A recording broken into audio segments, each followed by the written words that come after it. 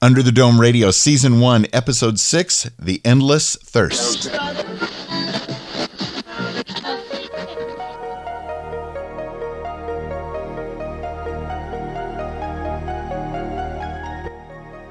Welcome back. This is Under the Dome Radio, and lucky for us, there are no jammed, squelched, or alien-sounding frequencies here.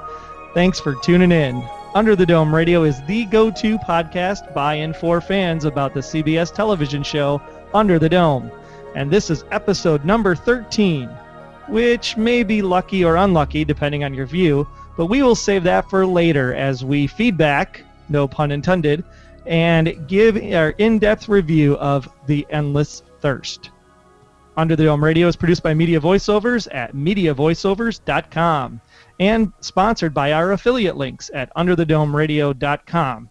Check out all the ways to help out the podcast at UnderTheDomeRadio.com/love. And this episode of Under the Dome Radio, we're going to have a new segment, at least for this week, called On Location, where we're going to share some of the comments from San Diego's Comic-Con panel, tie up some loose ends regarding Blue on Blue. Then we're going to go on the air and talk about what we liked and found interesting in this 6th episode of Under the Dome, The Endless Thirst. And we will broadcast at the Tower, where we play your listener feedback, and our broadcasts section, where we're going to be thanking folks for helping get the word out. And we're going to go into the Dome in the know and talk about some things that might be spoilery. We will forewarn you. Do not worry, okay? Because things in the book may or may not be in the show, like we've talked about before. And any links or items or videos or things that we talk about on this episode, we will post them on the website over at underthedomeradio.com/13. And I'm Troy Heinrichs, the bike riding, tech teaching, world traveling Green Bay Packers fan who now knows that a fish boil is no good if you're using methane as the gas source. That's for sure. And I'm Wayne Henderson, the podcasting, voice acting Packers fan who would still love to be a drift race car driver someday, or maybe even compete on The Amazing Race, or both. Maybe they'll actually have a drift race car challenge on the season of Amazing Race that we would actually run together, Wayne. And yes, I will actually let you have that roadblock. Awesome, because I am ready. They just need to give us the call. Just saying. Please do. And please call the listener line for Under the Dome Radio at 904-469-7469. Send in your audio feedback that way or directly through your computer or smartphone at underthedomeradio.com, because the Under the Dome Radio podcast is not quite yet affiliated with CBS, Stephen King, Amblin Entertainment, the Under the Dome TV miniseries, or any of those folks. But, you know, we would like to be, and we're willing to talk. Right, Troy? Absolutely. But before we go on the air this week, we did want to tap a few loose ends because for some reason we lost our good friend Jason's email regarding Blue on Blue. So we promised him we would share his thoughts with all of you before we move on. So he actually rated Blue on Blue an 8.5 exploding hearing aids. Okay. Great rating. His favorite scene, of course, is the missile impact as it hit the dome, backdropped behind Joe and Nori. And Jason says, so Big Jim did leave her down in the cellar initially, not surprising. Not surprised that he let her go when they thought they all might die. Had it not been for that, I'm willing to bet that she'd still probably be down there. Now, Angie's butterfly tattoo looked fake to me when they focused on it. I can't accept her seemingly to have forgiven Junior. I'll chalk it up to thinking they were about to die also. Having not died, I wonder what that relationship evolves into in the next episode. Obviously, it was very interesting what happens next. I appreciate the continuity of Junior's hand still being wrapped from when she had cut him with the scissors in the previous episodes. Surprised that they didn't introduce Joe and Angie's mother during the Visitor's Day, and I actually didn't think of that either until Jason mentioned this, and that's a really good point. You would think that if Mom's out of Denny's, she'd be at the Dome looking for him. So she lives in Chester's Mill, but she's outside the Dome. Wouldn't she be concerned about her children? I knew that Coggins wasn't going to last much longer after threatening to expose Big Jim twice. So you know where that's going to lead you for Ollie in the future, I'm sure. Barbie's off the hook for Peter's disappearance and might be able to move back into the house. Oh, geez. I'm pretty sure they might be doing more than moving back in. Other than Nori, there didn't seem to be a lot of concern for the people who weren't underground. Big Jim didn't seem concerned that Junior was still up top with the missile headed to town. At least Joe is searching for Angie. Not sure why Linda left either. Seems a little weird to go, hey, just I'm upset about, telling my fiance that I basically killed his brother, so I'm just going to go to the one place where I etched his name into the wood. So definitely interesting there. Given the info that the missile's headed to town, wouldn't you think everybody would try to be safe? Before I knew that it was called Blue and Blue, I thought a better episode name would have been Friendly Fire, but apparently that's the term used to call it that, so bygones. And of course, as Jason always says, stay trapped. I did want to catch a couple things from this episode when I watched it a third time, and it was interesting how they actually stressed that it was monarch butterflies. I don't know if you caught that, Wayne. Yeah, but just thought, oh, that's that kind of butterfly. Well, I'm sure it had nothing to do with the fact that NBC at the exact same time was airing a special about a royal bundle of joy. Yeah, destiny. He's going to be king someday, I suppose. But seeing as that a monarch or a monarchy does imply a king, are we going to see a king rise and democracy thrown to the wayside, which we kind of start to see a little bit of that in this week's episode? It's looking a little more like dictatorship to me. Could be. But good thought. So we're now past the missile, and we are on to Act 2 of this first season. And yes, I called it first season because we have a few things to share about with you as we go on location. Out to San Diego, to that crazy sci-fi nut house, I guess is the best way to put it. Because it is just a trip if you've ever been out there. And we do have a few clips from the Under the Dome panel that we wanted to talk about, as it definitely sets up what we're going to see for the rest of this season. So my question is he getting these psychotic tendencies from actually you? His mother's side, not me. We learn a lot about Junior, and his deceased mother actually comes into play a bit. And he I guess the apple didn't fall far from the seed didn't fall. What is it? Apple doesn't fall far from the tree, something like that. But he told us to use this ongoing television series as an excuse to take my characters to places where I couldn't. So we're just so grateful to have him on board and for him to be that thoughtful of a collaborator. It's a dream come true. So, Troy, what was it that really jumped out at you about these clips, the things we learned about Junior, as well as Stephen King's thoughts on the show? Well, the biggest thing that I think that came out of Big Jim talking about Junior, he said the apple doesn't fall too far from the tree, and if you're a book reader, you may think, he's referring to, Junior as psychotic like Big Jim in this quest for power, quest for control. That's what I thought. But I think that we might see a spin here. I think that when he says, take these characters and change them a little bit, as you heard Brian K. Vaughan say, he kind of got the blessing from Stephen King to take these characters in a different direction. So I wouldn't be too surprised if the mother of Junior, the former wife of Big Jim, assuming that she's dead, right? She may just be out there somewhere, but I think what we're going to end up seeing here is that maybe the mother comes between father and son, and they may end up being on opposite sides. Oh, I didn't think that at all. Maybe.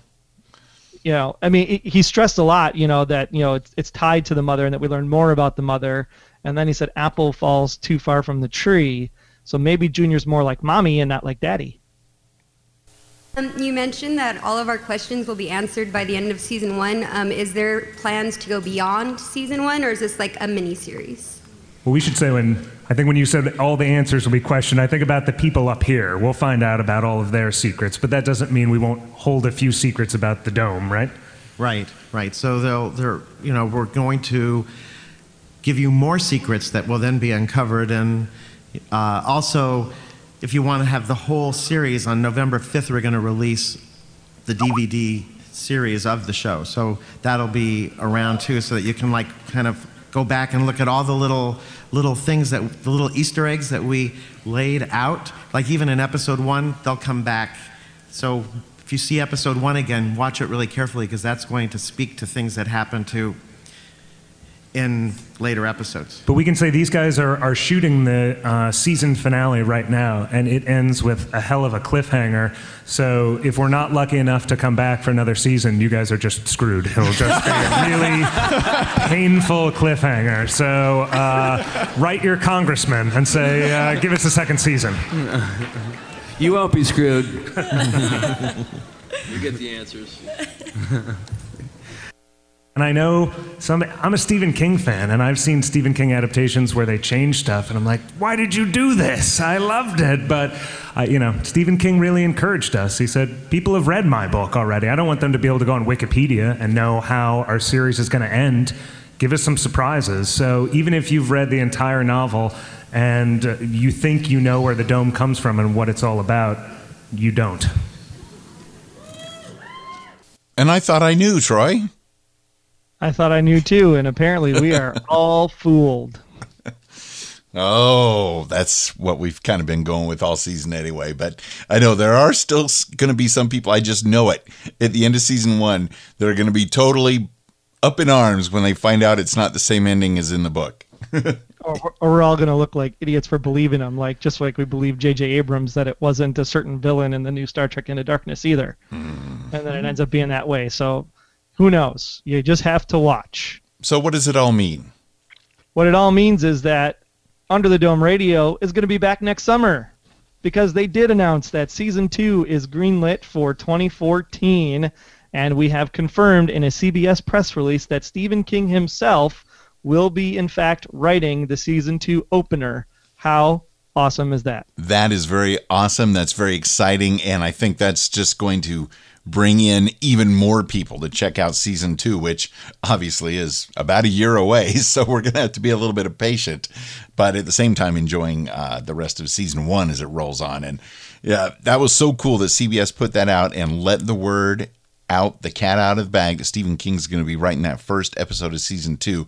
And it was very cool of CBS to post the entire videos of the panel from San Diego Comic-Con, and we've embedded them onto our site, shared their YouTube videos. Be sure to check them out, and be sure to watch, as they suggested, go back and watch episode 1 of Under the Dome from CBS, and pay close attention. For the 10th time, exactly, and pay close attention to everything, because they kind of hinted there that little things may be cropping back up next year. Awesome. Cannot wait. So, with that being said, I think we will transition and talk about this week's start of Act 2, The Endless Thirst. Let's dig into that.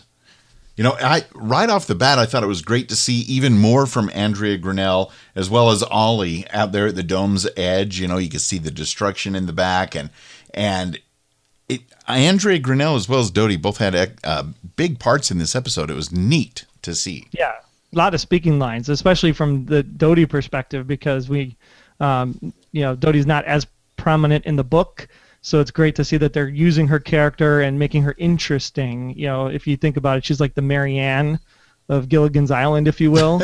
If you want to compare it to something, I mean, she's a little creative to the professor, sort of, and she's basically giving us the forewarning of what's going to happen in the rest of the episode. But man, the second time, just seeing that devastation effect, the visual effects team is really, really awesome, and how they can do that photorealistic stuff, and it's all done in CG, yet there's like no green screen effect at all that you can actually see, at least on my TV. So I mean, they really did a really great job on that devastation effect, and maybe if our Once Upon a Time fans are listening, maybe they can hire the Dome visual effects crew. Just saying. You didn't go there, did you? I did go there. Oh yeah, that's the one thing that Once Upon a Time needs help on, is some of their special effects. But yes, on Under the Dome, that was incredible. For all we know, maybe they were just on location somewhere where there was a big borderline between devastation and not. It was very well done. But the next thing you know, all of a sudden there's this truck careening through town. It knocks out the water tower. And I'm not going to go into details. I know you've got some thoughts to share on it. But basically, my wife's review, the instant it happened, was she screamed to the TV and said, "Lame." Well, and it's like Alice just all of a sudden gets this like hot flash and insulin attack, whatever you want to call it, like out of the blue, right? It wasn't even like, oh, hey, I forgot to take my insulin this morning. I'm running out. So at least it kind of set up why she was acting crazy. because then people are automatically going, oh, the dome's making her crazy. The dome's doing it, you know. At the same time, everybody's fixated on, you know, oh, where's this delivery truck going? I mean, come on. It's like, is he really making a delivery in the dome? But maybe he's just driving across town to get to the supermarket. You know, it doesn't mean he has to be delivering furniture. But the one thing that really struck me as I went back and watched it a second time is that, you know, as you go towards the end of the episode, Julia and Dodi are in the car and are talking about how it's interesting that the dome protected us from the bomb. And when we needed rain, the dome, quote unquote, provided us the rain. So going back to the scene then, right after the truck crashed into the pipe, Barbie and Linda are standing there looking at it. And Barbie asks Linda, where does the tower get its water from? And Linda says, from the lake, which of course then we find has been poisoned by a methane pipe burst. So did the dome help cause this crash? Because if the lake is poisoned and the lake technically feeds the water tower, wasn't the water in the water tower also poisoned? And in which case this might have been a blessing in disguise, quite possibly. I had a big question here. Why would Sheriff Esquivel tell Barbie that he and Julia should be an item? As far as anyone, except for Barbie, knows, Julia is a married woman. Sheriff Esquivel, way out of line. That was ridiculous. Yeah, I mean, maybe Linda knew that Julia wasn't happy in her relationship, and she sees that Barbie makes her happy. I still cry foul. I mean, the scene was just there to kind of make the time passing as they walk to the lake. They could have talked about anything. They could have actually had Barbie ask Linda about Rusty and how she's doing, you know, with her fiance trapped on the outside of the dome. Would have been a little bit more believable. Yeah. So I just had to throw that out there. That really got my goat. The one realistic thing in this episode of Under the Garden Dome was the Chester's Mill town folk, just like in the book, starting to lose their minds. You know, Nori's planning to steal insulin. There's like mobs at the grocery store. This seemed kind of realistic because that's the kind of stuff you would expect to happen when people are trapped under the dome with, you know, no hope and no chance of escape. And it just seemed to me like that is what would have happened, right? Yeah, but at the same time, it's not quite realistic. I mean, we're on day 5, day 6. Shouldn't this panic have set in much sooner? I mean, really, are they going to panic over processed food? I mean, yeah, I'm just running out to eat, you know, a box of ramen for sure. I mean, I would panic more if I was out of propane and water, right? Because even if the water's poisoned, if I run out of propane, I can't boil the water to make it filtered, right? So, I mean, propane and water are my 2 first things, not food. Food would be like 4 or 5. Besides, if you remember, if we go back to Stephen King's first draft of the dome, 2,000 sources of food are scattered all over the town. So to focus on a run on the grocery store seems a little far-fetched unless there was a tipping point, which there really wasn't, but we'll save that for later in the dome section as it ties to the book. The one tipping point might be, for me, is Junior Rennie wearing a police uniform and having a gun. That can instill panic in a lot of people if they know him. But the one thing that was interesting, though, that we actually saw one of the other police officers in this riot sequence, and Linda did mention him as Carter, and we have to wait and see if his last name is actually Thibodeau, but there is a Carter Thibodeau in the book that is a police officer, so it'll be interesting to see if this is Carter Thibodeau as we progress forward. Don't you feel kind of bad for our friend Rose at the diner? Absolutely. I mean, I want to save this one for later because Rose is an interesting part in the book. And, you know, the scene was really interesting because the first swing of the bat, they kind of hit it behind the door. So you knew it was going on. And then she kind of like crawls out from the thing. And I thought that was done pretty tastefully. But again, you know, this was written for Showtime. And they said they wanted to be more cabalistic, if that's a word. So the second swing of the bat was a little bit more, ooh, did they really just show that on broadcast television? Because that was a little painful to stomach on that one. But I suppose we've seen worse out of Jack Bauer on 24. But it was like, it just kind of made you cringe a little bit when that last swing of the bat came down. Yeah, it did. It was very brutal. And like you said, even though not much was shown, you got the gist of what was going on. Yeah. The rain, just out of nowhere, it starts torrential downpour. It came on so suddenly, and it was heavy. You know, I mean, that's a one thing about this that I just really couldn't buy. You know, I mean, yes, technically, I mean, I've been trying to talk myself into this rain concept like for the last 3 days. So, okay, it's a plexiglass something, right? So it's focusing the sun rays. So maybe it's getting warmer inside the dome. So maybe there's more evaporation from this lake, which didn't really look all that big to begin with. And we don't know if the whole lake is actually in the dome or not. And then, yes, there could be dust particles from the fire. There could be dust particles from the plane crash. There could be, other things that are collecting the dust to make the condensation process of rain happen. And yes, it could rain, but that much rain in 5 days, I don't think it's condensed that much that you would see that kind of torrential downpour for as long as it was. It's almost I didn't buy it. It's almost like the dome has sprinklers up on the top, kind of in that Jim Carrey movie. Yeah, that Truman Show where they can just on and off at will. The whole thing. We'll have to keep our eyes on that to see if that happens. But after that scene, I kind of like the commercial that they were showing, promoting the special collectible Amazon Blu-ray set of season 1 of Under the Dome and showing how you can get the cool, bonus version with the little dome with the red handprint on it that's like supersized. So you really get the idea. It's almost like the dome wanted us to talk about it here. And of course, if you want to pre-order that super deluxe Amazon set, we've got our affiliate link. You can get any of the 3 versions at underthedomeradio.com/Amazon. So I'm really liking Dodie because, yes. We didn't get to see much of her in the book. And I really like her detective work and her little contraption that she built and trying to track down the source of the signal. Now I never would have guessed at first that Nori and Joe would be the kind of source of what's going on. I really thought they were going to find like some kind of transmitter or something, but instead they kind of get directed to the feedback. It's like a feedback loop, right? Which ends up being Nori and Joe. So what was great about this though is that they showed Julia and Dodie the video from the phone, which Joe told himself, shh, don't show anybody. But yet, as they're watching the video at that moment, there was no shh, and it seemed like it played for a very long time. So I wonder if, again, like I said in my previous podcast, did Joe only see him shishing the phone along with Nori, and nobody else can see that actually happening? I thought I saw it. I didn't see him sit up. Maybe he did some creative editing on the app in his phone. That could be too. But I will give them credit because I'm glad they're finally sharing it with somebody, because I didn't want them, the two of them, just harboring this secret, which, it's important for some other folks to know. But on the other hand, Sheriff Esquivel made a good point that if everybody in town knows, they're going to be coming after them. So...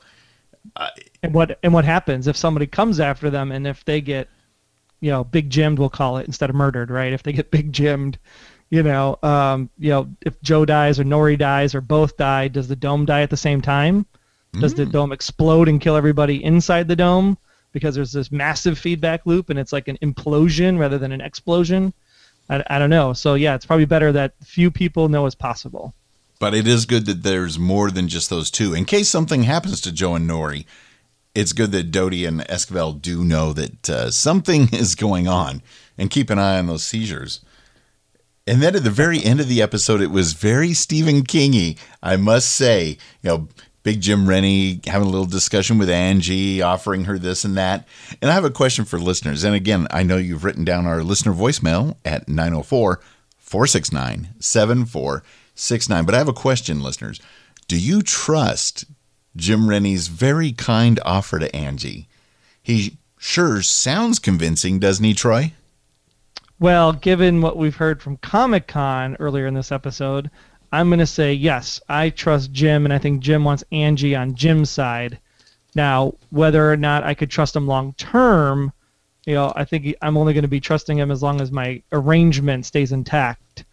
Because we can see very quickly that even Big Jim tries to make a deal with Ollie at the well for the propane, and you can see Ollie's, totally blackmailing Big Jim now. So, I think deals are only as good as deals can last. And if they can't last, then it is what it is. Kind of like when people set up alliances on The Amazing Race. Or Survivor, or all these other great CBS properties. So that about sums up the episode. Yeah, it was a little bit of a letdown this week. It's hard to live up two. to last week's awesome Blue on Blue, but yeah, I mean, it was very clear that we knew that Brian K. Vaughan wrote last week's episode and Jack Bender directed last week's episode, and this is definitely no Brian and no Jack in any way, shape, or form in this episode. So I gave it a lowly 4 out of 10 new ways to give feedback to somebody. 4 out of 10. 4. I guess I'm the generous one this week. That's unusual. I give this episode 5 out of 10 glasses of flaming water.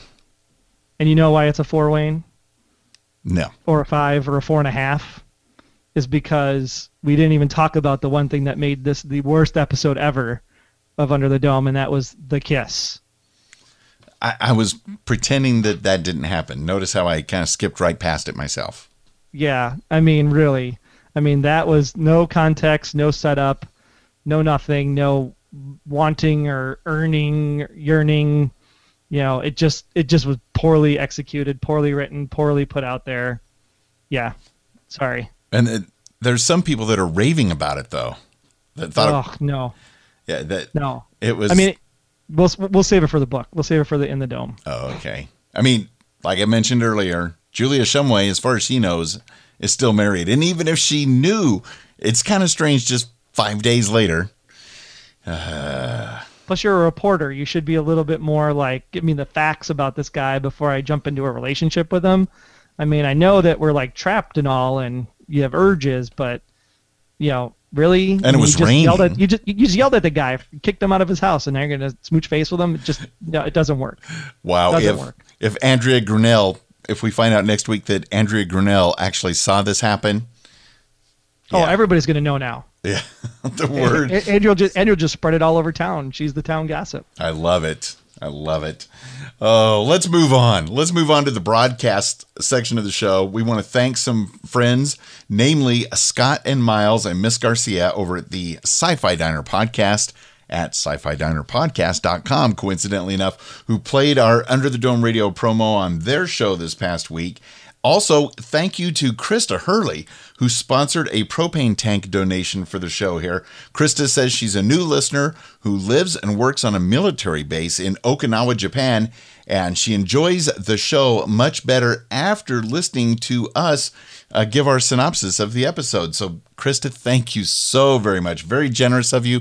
Greatly appreciated. It really helps out the show. And keep on doing what you're doing in Okinawa. It's a good thing. And thanks for listening to the podcast as well. And with that, we have traipsed all the way over to the tower. Got some listener feedback that has some more information regarding this past episode of Under the Dome. Hey guys, this is Bryant in Tuscaloosa, Alabama, calling you again. Another really good episode tonight, I thought at least.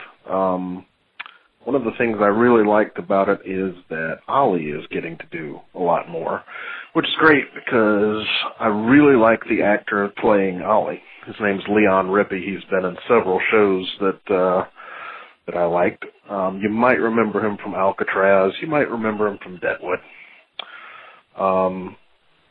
Another thing that I wanted to bring up is something that I feel certain nobody else on Earth is going to ask, so I'm going to ask it. If you cheat on your husband who you don't know is dead, is it still adultery? I'm wondering. I have no idea how that works technically. Anyways, good episode. See you guys later. Hey, Wayne and Troy. This is Rick from Wisconsin calling, and I'll get my single gripe about this episode out of the way first. I thought the scene where the cargo truck wipes out the city's water tower by narrowly missing Nori's mom was ridiculously stupid. I don't know why he'd be going so fast down a street like that in the middle of town that he would swerve, go through a fence, and take that thing out. Plus, where was he going and what was he doing? The town is all contained in a dome that's only a few miles wide. Where's he making a delivery to? This is day 3 or 4 of them being trapped under there. Where did he come from? Where's he trying to go to? It's just ridiculous. He could have had any old car hit this thing. I know it had to be contrived somehow to create the water shortage, to create the tension between Big Jim and the farmer, and all of that was good, but just the accident was so ridiculously dumb. It was as bad as the fire being started by the Reverend. And just when they made his character good, they killed him off. But I would say I'm totally shocked that they killed off Rose, and sad by that. She was a character I really liked in this show, and it was a nice lady. I was equally surprised. I thought that maybe they were going to kill off Angie here, but they kept her around. And the negotiations at the end of the episode were very interesting. And I'm wondering, if I was Angie, I'd take the deal if you think Big Jim can really control his son. But as soon as that dome was gone, I'd be going to the authorities and getting out of town. But it was a strange touch, trying to understand why this interference is being generated by the Joe and the girl again, and why it started, why it went away, what it means, what's their connection to the dome. The dome is definitely much different than what it was in the book. And how did it rain inside? If they have a small ecosystem there, I guess that would make sense, because the sunlight would still cause evaporation, but if it can't go, through the dome one way, I guess it can't go through the dome the other way either. So eventually it would build up into a cloud, but it appeared to be sunny in there the whole time. That was the only thing I thought was a little strange. It should have at least been some kind of cloud cover before this rain. So thank you there, Rick, for that great voicemail. Definitely got some interesting points. Yeah, we didn't talk about Angie and the horror flick running through the woods. Definitely kind of an interesting way to escape and go on the run, is to run into the woods where some crazy person could come out and grab you again, I suppose. She is not having a good week so far. No, definitely not. Definitely not. But yeah, let's move on. We have an old friend, Justine from Poland, is back. And Justine said, I felt really rattled by this week's episode. I could feel how dangerous Chester's Mill has become under my skin. For me, this culminated in Rose's cold-blooded murder. I was almost terrified and disoriented as Angie was. The lady seemed like a good future protector for her. I was hoping for that Angie Jr. storyline needed a big twist. All of the above is the hallmark of good television, right? Excitement, action, drama. Not surprised Under the Dome got renewed for another season. Really glad to hear the news. I'll also throw in my 2 cents on the Julia Barbie kiss in the rain scene. It was less moving than it would have been had there not been so much horrific commotion beforehand. I like the journalist more when she's doing her job and not getting distracted. What I liked most of all is how the farmer stood up to Big Jim. Makes me wonder what Big Jim is going to do with the tables turned on him. There's only a limited supply of propane, just like insulin. Overall, Justine gives it a 9.5 out of 10. Not terrified diabetic kids. Home Alone. Oh, great. Just another Home Alone movie. That's what we need. That's a whole twist on that whole thing. And luckily we're, asking for sponsorships and donations of propane, not insulin. So yeah, and we're not leaving Ali out of the discussion today. We're just saving him for the In the Dome section. Yeah. But yeah, it'll be interesting to see how long Ali actually survives, given that he's challenging Big Jim. That's a dangerous, dangerous thing. Because like Barbie said on episode 2 or 3, when he's told Big Jim, Barbie said, I guess being on your team could be hazardous to my health. So, Justine, thank you so much for sending that in.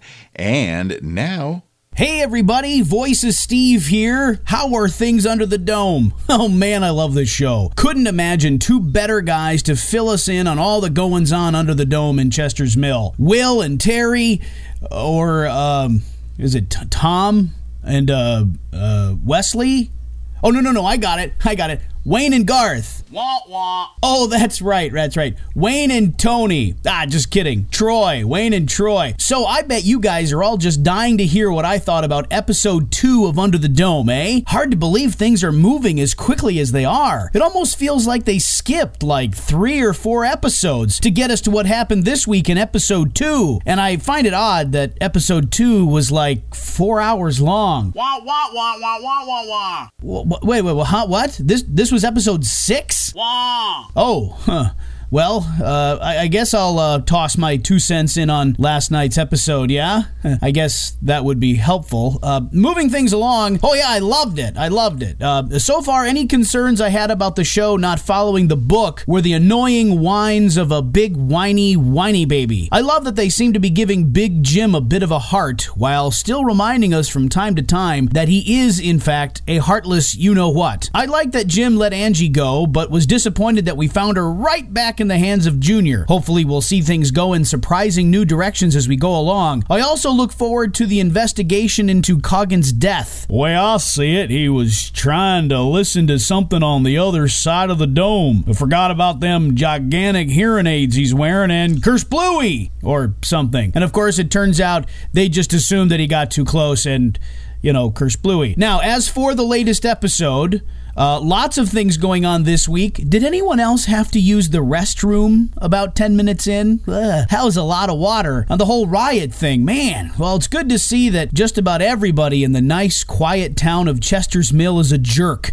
To some degree or another. Well, except for the diabetic guy with the shotgun. Barbie's dark side started to peek out, huh? Well, see where that goes. Though hopefully the kissy face and smacky mouth with Julia will calm him down a bit. I have to say, their pairing on the show seems a little too obvious, but in the half of the book I was able to read before Dome Day, I did get a vibe from the two of them. Now, Angie was all over the place this week. Wow, she finally clonks Junior on the noggin, then proceeds to run in the middle of the woods for a little bit. That's pretty out there, I'm sure. Finally gets into town, hopefully to safety, but oop! There's Junior. Then the thing at the diner, then she wakes up at Big Jim's house. Before the dome came down, when she was a little kid, she was probably the clumsiest, unluckiest kid in the world. Though the deal she was making with Big Jim seemed pretty sweet. Oop! There's Junior again. So another exciting episode. These hour-long shows, I always think that they're just going to go on forever and ever and ever, kind of like this review. But everything, just like boom, boom, boom, stuff's happening right and left, and you don't know where it's going to go. So that's really cool. And then all of a sudden, it's over. So that's it for this week. Hopefully check in with you guys next week. Wayne, Troy, thanks very much for putting out the best podcast out there about Under the Dome. Really. Good to see we've got season 2 coming our way next summer, so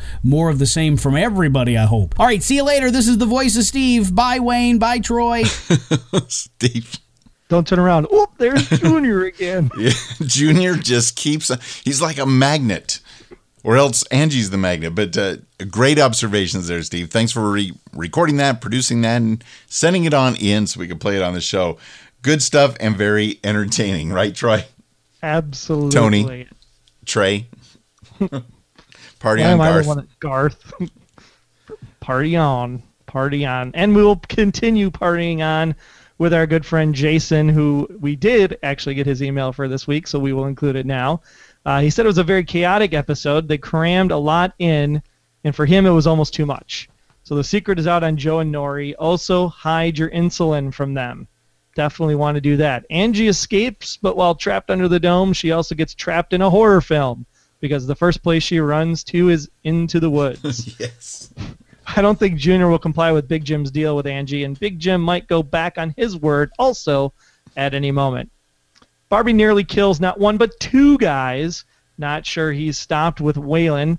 He knows he was involved with Rose's murder, but I think we saw him actually kind of scroll around on the floor after Barbie had gotten up and carried Angie to safety. So I think Waylon's still alive. For now. For now. Barbie and Julia share the most telegraphed and undeserved kiss of the summer TV season. No build up at all. And if this gets nominated for one of those Teen Choice, People's Choice, Best Kiss categories, I don't know. It's just wrong. It just should never have been there. They'd seen each other, all of twice in this particular episode, so there's definitely no build up for that kiss. Yeah. And all it took was rain to bring the town back from the brink of killing each other.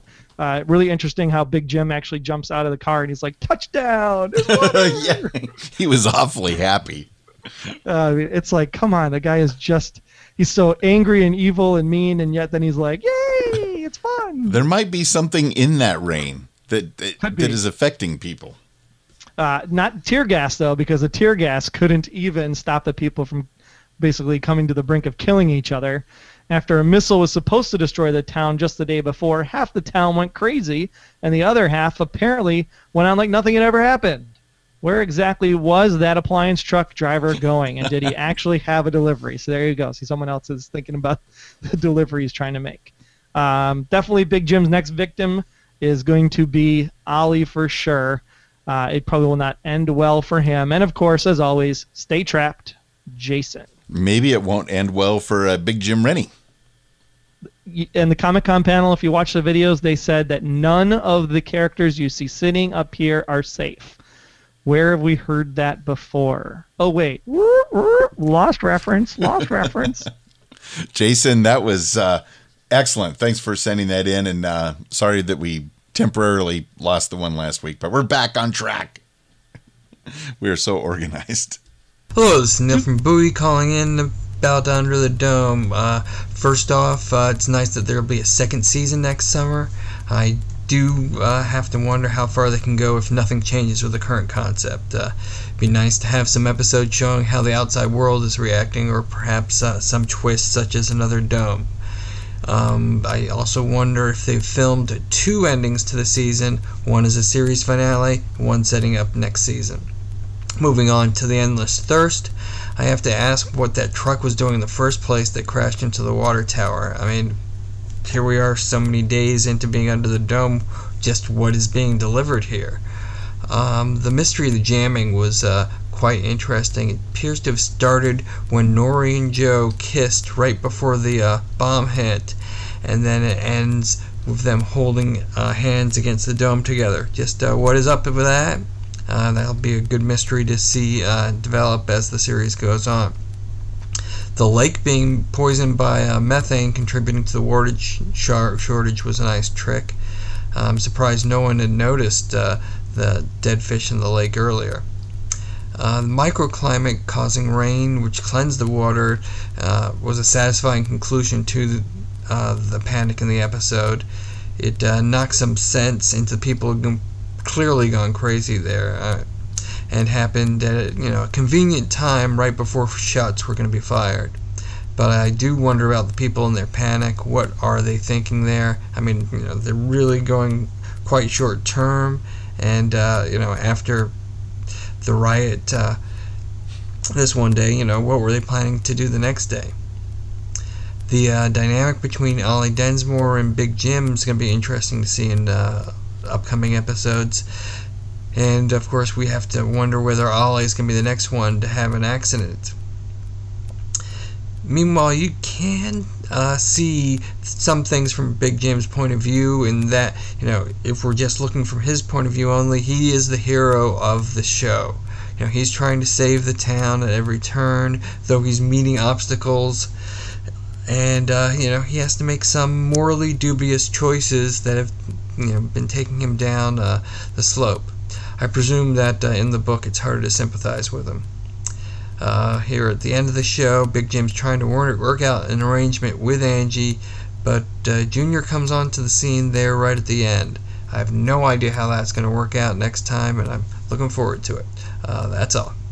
Neil, awesome comments as always. Great to have you calling in and sharing such great details. I mean, I think that everybody's pretty much said the same thing. Points of this episode they were definitely not happy with. Points of the episode they liked. So I think all in all, some people will give this a higher rating like Justine. Some of them will be on our side at the 4.5 type mark. So I think we're just going to have to let this one kind of settle and just know that this is the start of Act 2, and Act 2 will definitely be kind of setting up the chess pieces again like we were in episodes 2 and episodes 3. So I think as these shows progress, I think episode 9 is the one I'm going to put my stake in the ground. Episode 9, I think, is going to be killer. So we got about 2 to 3 weeks before we see another really good, awesome episode. I don't know. I have high hopes for next week's episode. I mean, maybe this is just a dip. I mean, it still laid out some valuable information, but maybe too much of it crammed into one episode, things that happened for no reason. But Neil, thank you very much for your thoughts that you shared there. We will see next week. So at this point, we are going to go in the dome. So we'll give you... That's the sound of going in the dome, right? Oh, yeah, sure. The cone of silences are coming back out. Oh, no. Never. Dan still has those over at his studio. There you go. So take 5 seconds. If you like to skip ahead to the end, feel free. If you just want to hang out and be spoiled or not, because, again, the TV show is nothing that you think you know, according to Brian K. Vaughan on the Comic-Con panel. But while you're waiting to go in the dome with us, definitely head on over to the website. Check out all the ways you can help out the show and share the love at underthedomeradio.com/love. I love love. So we are in the dome. So the supermarket riot. Yes. I didn't like it in this episode, even though it's kind of the right time frame for the book. The thing with the supermarket riot in the book is that Big Jim actually instigates the supermarket riot. So what he does is he basically makes a council person's decision to limit, when the store is going to be open, when it's going to be closed, what people can actually buy. There's actually prohibition that's kind of thrown in, no alcohol sales whatsoever. So Jim kind of gets that angst about, why can't we get food? We've bought from this grocery store our whole lives, kind of feel for the town. And then on top of that, as they're all standing outside yelling and screaming, he actually empowers one of the local drunks in the town, if you will, yes, to chuck a rock at one of the passerbys that are there at the store. And obviously when they get hit by the rock, then people get all pissed off that someone threw the rock, and then that instigates the riot. So there's at least cause for the riot. There's just no cause in what we saw in the episode. So I didn't buy the riot this week. I think it was ill-timed and ill-placed. I think it had enough. They were hoping that the Hostess donuts and Ding Dongs and Twinkies were supposed to be back in stock by now. That would be a cause, but again, no cause. No cause. Okay. The brutal scene inside the restaurant, inside the diner, even though it was closed up and they came in for the meat and stuff.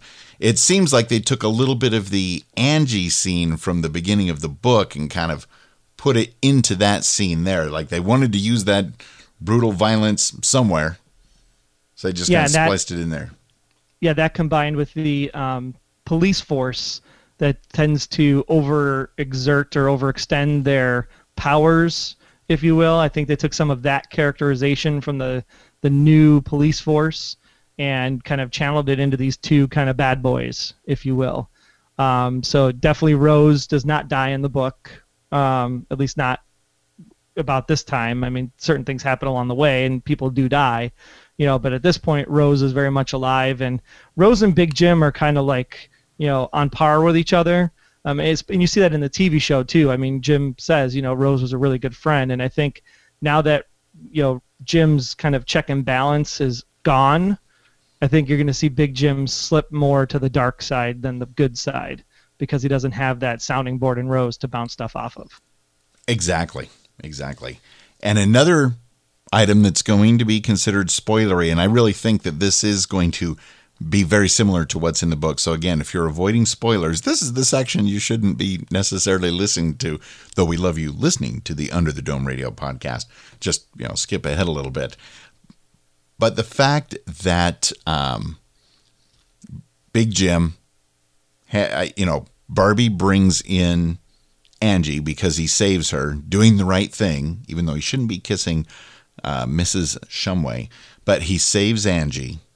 And Barbie takes him in to Big Jim. And as they try to piece everything together, do you get the feeling that somewhere along the line, Junior Rennie is going to accuse Barbie of not saving Angie, but being the one that actually may have done the murder and violence in the restaurant. Yeah, that's exactly. It was kind of like the end of the episode when Big Jim is standing there at the bottom of the stairs looking at Angie like, okay, what's going to come out of this? And everybody's like, is he going to let her go? Is she going to stay? I had the exact same feeling as I watched this because we read the book. Mm-hmm. And I said, oh, Junior's there, Angie's there, Jim's there. Maybe we could spin this a different way, and maybe we can blame Barbie in this case, since Barbie's the one that carried her out of the diner. Maybe we can blame Barbie for this and all the commotion. Somebody could say, yeah, I saw Barbie totally beat her up, and then try to pass off taking her to the hospital or something. So yeah, I think we might see that twist happen. I don't want to see that happen because I'd like to see Angie actually do something with her character in the show sometime before season 2. But I think you're onto something. I think we are going to see that twist kind of come out of this. And I wouldn't be surprised if the infamous dog tag makes another appearance. Could be, I don't know. I think maybe he just lost that other dog tag before he even hit Chester's Mill. I don't know if the dog tags are going to be that prevalent. But again, they said go back and watch episode 1. But then again, the dog tags were technically in episode 2. So and we'll have to wait and see. But we do know that Junior Rennie is psychotic. And we do know that he hates Barbie. Yes. And we do know that Coggins is dead. And we do know that. And we know that Team Troy is going to win this week. Because definitely everybody thinks that Coggins just got too close to the dome and Jim's going to get away with it. I don't know. We shall see. Might be too early to tell. We shall see. But it was interesting that Barbie was offered a badge. I don't recall him being offered a badge in the book. He could have been. He didn't need a badge because technically in the book, they have communication with the military outside the dome, and he's clearly in charge because the president sent orders to the general, and the general said Barbie's in charge, so he doesn't need a badge. He is the authority. Big Jim just doesn't like it. So no, he does not. So without that being there, it's really what I've actually enjoyed is seeing how Barbie and Big Jim actually kind of work together in this retelling of the dome, if you will. So it'll be interesting to see when does their relationship start to fracture. And I'm sure that it will. It's got to be coming. Let's see, other things. The Nori and Joe being that they were kind of this feedback source. So it was great to see that Dodie and Julia were going to find the source, but in the book, it's actually Joe and Nori who go and find the source. So I thought that was kind of a neat twist how the two people that in the book go to find the source become the source. I thought that was kind of an interesting thing. Now, granted, they're not the true source of the dome. Right, but yes. There's definitely some connection there. So I thought that was kind of a nice twist on the book. Same concept, but differently played out. And then you have Ollie Dinsmore that we haven't talked about yet. And may the source be with you. Right, exactly. Artesians all the way. It's like some race, right? Is that what Artesian Wells? Some alien think race, so. Artesians With dead fish. No. So Ollie Dinsmore. So Ollie Dinsmore, in the book, Ollie is actually one of the dorm orphans. That is hard to say. That's why I let you say it. Dome orphans, because the bullet ricochet scene that we saw with Mr. Randolph killing Rusty's brother, Freddie, basically that is actually Ollie's younger brother or older brother that happens to, and then of course his mom and dad end up dying as well. So Ollie's actually a kid, and he actually plays a pivotal role towards the end of the book. So the fact that Ollie is now an older gentleman and has this farm and has this relationship with Big Jim, I think is going to be great to see how this plays out, because this is a new storyline and a new characterization interaction for Big Jim. So I like that they use the name. I'm not sure how I feel yet about where this is going to go and if Ollie's long for this world or not long for this world. We'll have to wait and see. Thanks again for tuning in to Under the Dome Radio. We really appreciate you spending part of your time with us and being part of the show. The propane tanks here at the station, they have gotten a little bit of juice there from generous donations, but they're going to be running low again before you know it. So we need to wrap up. We need to wrap up and conserve. We want to remind everybody to stay subscribed to Under the Dome Radio so you'll automatically get the next episode when it comes out Of course, it's always free, and it'll be there for you, so go ahead and subscribe in iTunes or whatever podcatching device you use, right, Troy? Absolutely, and even if you use a different podcatching device, we'd still love a review and a rating in iTunes. Oh, yeah. It definitely helps the show get noticed. Plus, it helps out other listeners that may be looking for an Under the Dome podcast. I mean, you've heard from some of your fellow listeners that they really appreciate what we're doing here and one of the better Under the Dome podcasts out of the mix. So definitely leave your reviews so other people can find the love and share in the community that we've got going on here, because we are going to be back next summer. So we want to make sure we grow the Under the Dome radio Domehead listenership. And the best way to do that is obviously stay interacting with us on the website at underthedomeradio.com. Check us out on Facebook at facebook.com/underthedomeradio. Follow us on Twitter at UTD Radio Podcast and use the hashtag #UTDR or #UTDR so we can find your tweets faster. And, of course, while you're at your computer, please take a few minutes and find out ways you can share your love of Under the Dome Radio by visiting underthedomeradio.com/love. Buy a t-shirt, buy a coffee mug, sponsor a propane tank, and definitely let us know that you want us to hang around and keep this train running, water or not. Because you never know when it might just fall out of the sky on you, or a delivery truck. Yeah, be careful when you're crossing the street. Look both ways. Be very careful. And rain just happens without any real condensation or dust particles. I've seen that bumper sticker. Rain happens. Let your voice be heard, okay? Send in your thoughts and theories to be played on the next episode of the podcast. Call 904-469-7469 or visit underthedomeradio.com and record it right there. All the details are right there. And oh, don't forget Dome Heads. Please send a picture of you showcasing your awesome Dome Head related headwear, and we will share your awesomeness at underthedomeradio.com/domeheads like Dodie did. Jolene Purdy, that one there, added that to the collection this past week. That's definitely worth checking out. But that about wraps it up for now. So until that next episode of Under the Dome Radio, if you're looking for us around Chester's Mill, you'll find us. Always lost, out, on the fringe, trapped, under the dome.